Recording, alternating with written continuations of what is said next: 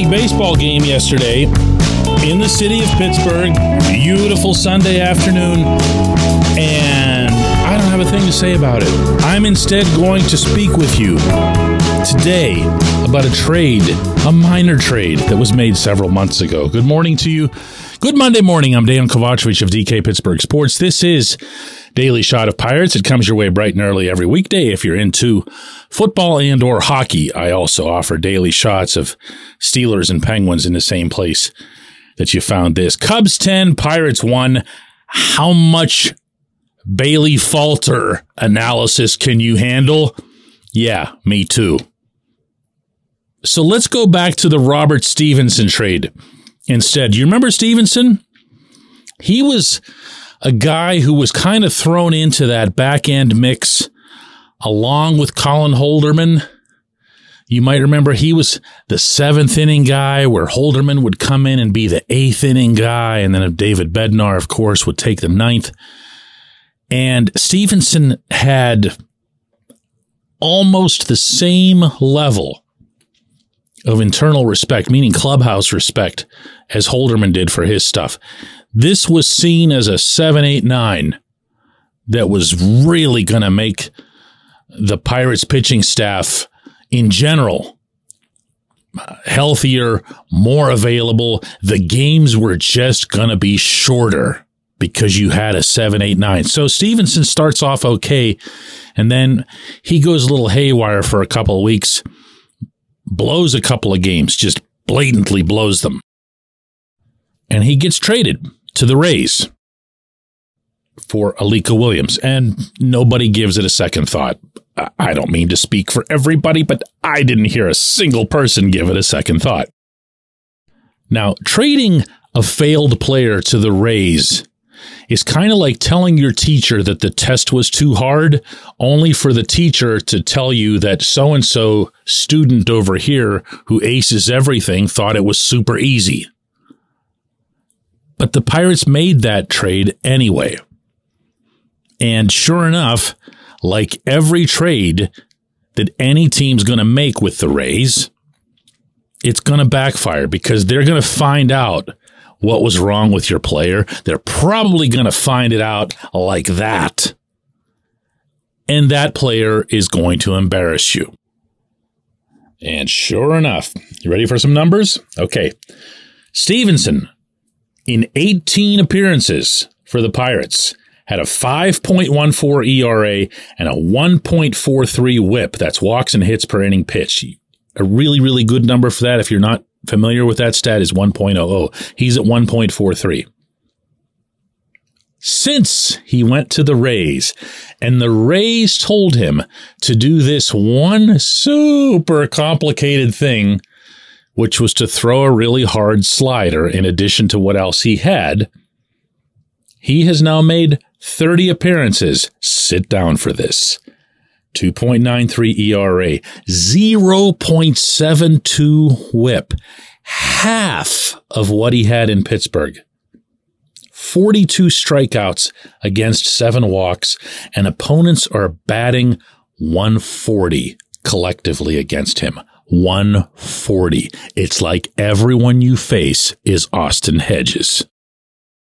And I share this, I stress this today for a couple of reasons. One is the obvious. This team does not have a major league pitching coach or major league hitting coach who can make players better or who can just make them what they're supposed to be. That applies whether they're older, whether they're somewhere in the middle, Stephenson's 30 years old, or whether they're younger, which is by far the most concerning. 2 is that the owner of this franchise, Bob Nutting, said at the time that he fired his previous front office, completely cleaned house, that the thing that ticked him off more than anything else was seeing players, but pitchers in particular, leave Pittsburgh and get everything figured out for them and then become superstars. And he's referring to Garrett Cole. He's referring to Charlie Morton. There were other examples.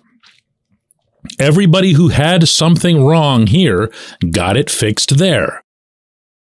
And when some of these pitchers, I didn't mention Tyler Glasnow, but I should have. Glasnow, of course, has had his injuries since then, but let's remember what he was when he first went to St. Pete. Glasnow saying, I just needed to get away from them. That, of course, was the previous administration, but the principle applies because that was the reason that Nutting fired those guys. And he didn't want to see that again. He wanted to see players getting better in Pittsburgh. He wanted to see not just elite acquisition, but elite development. Because no matter what it is that you think of Nutting, in a non-salary cap league, this is an absolute must. There's nowhere to run or hide from it. But you know what? They've ran and hid. Because instead of sending out players or prospects who disappoint them or who, in their eyes, make their own regression, what they do is they demote them to the minors. Stevenson is a rare example of someone going somewhere else because they don't want to do that.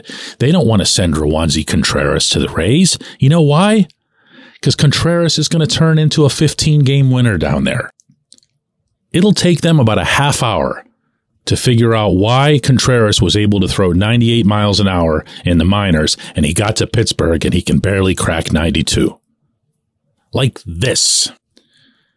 The same thing will happen with Luis Ortiz. The same thing could even happen with Quinn Priester because Priester has shown to be capable of hitting 95, even 96 on the gun when he's focused on the fastball. And if he was operating in a real organization with a real developmental system, they would have recognized the same thing that anybody, and I mean anybody off the street, even me, could see this past spring in Sarasota, that Priester was trying to get the Orioles out with a bunch of curveballs. The Rays wouldn't allow that.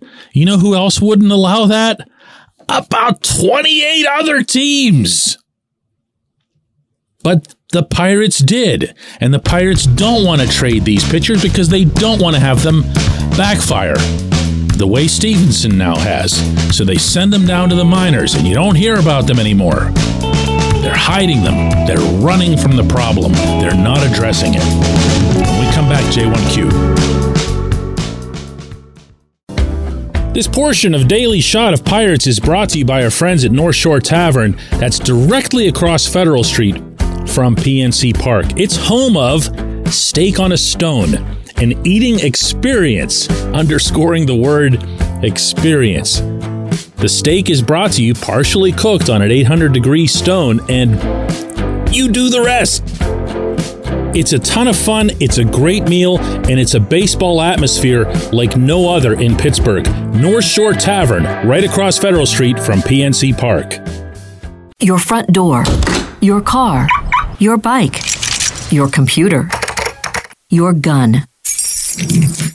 Safety is a habit. Every day you lock and secure your home and everything you want to keep safe. Gun safety and responsible storage are no different and the best way to help prevent accidents, misuse, and theft. If you have a firearm, own it, respect it, and secure it. Visit ProjectChildSafe.org. Brought to you by the National Shooting Sports Foundation and the Bureau of Justice Assistance.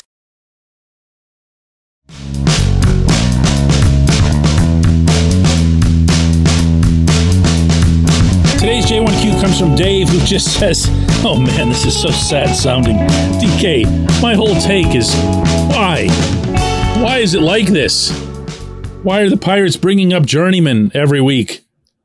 Is it bad management or bad decision making or all of the above? Dave, I love the nebulous quality of your question. To me, it summarizes pretty much everything that was going through my mind trying to stay awake through that game yesterday. Because you're seeing, what's his name again? Bailey Falter. Sorry. I don't know who any of these people are, okay? Bailey Falter and Osvaldo Bido and Cody Bolton and who's the other guy they just started throwing to? Thomas Hatch. And it's the same crap approach to trying to just filter through these nobodies, these never-weres, as if this is year one. Ben Cherington has no apology for this. None. This is just how he operates.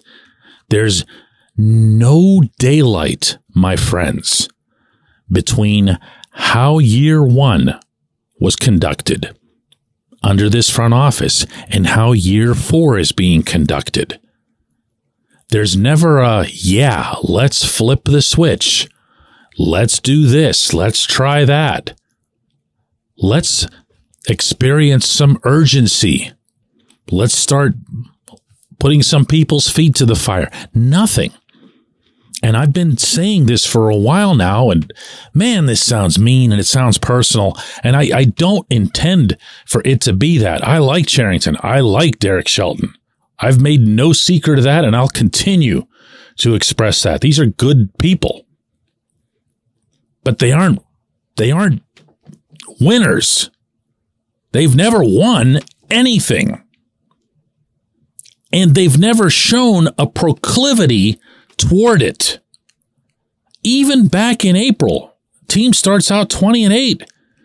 There was never really any of that swag or let's keep this going. It was all just as if they were waiting for their, what's the Cinderella thing? The slipper to turn into a pumpkin or something. I don't remember, but whatever. You know what I'm saying here, okay? They were waiting for the bad thing to occur, whatever that happens to be in the Cinderella scenario. They didn't push anything. They didn't say, hey, let's go replace O'Neal Cruz. Let's bolster our pitching. You got a pretty rare and golden opportunity here. The division doesn't appear to be very strong. We're 12 games over.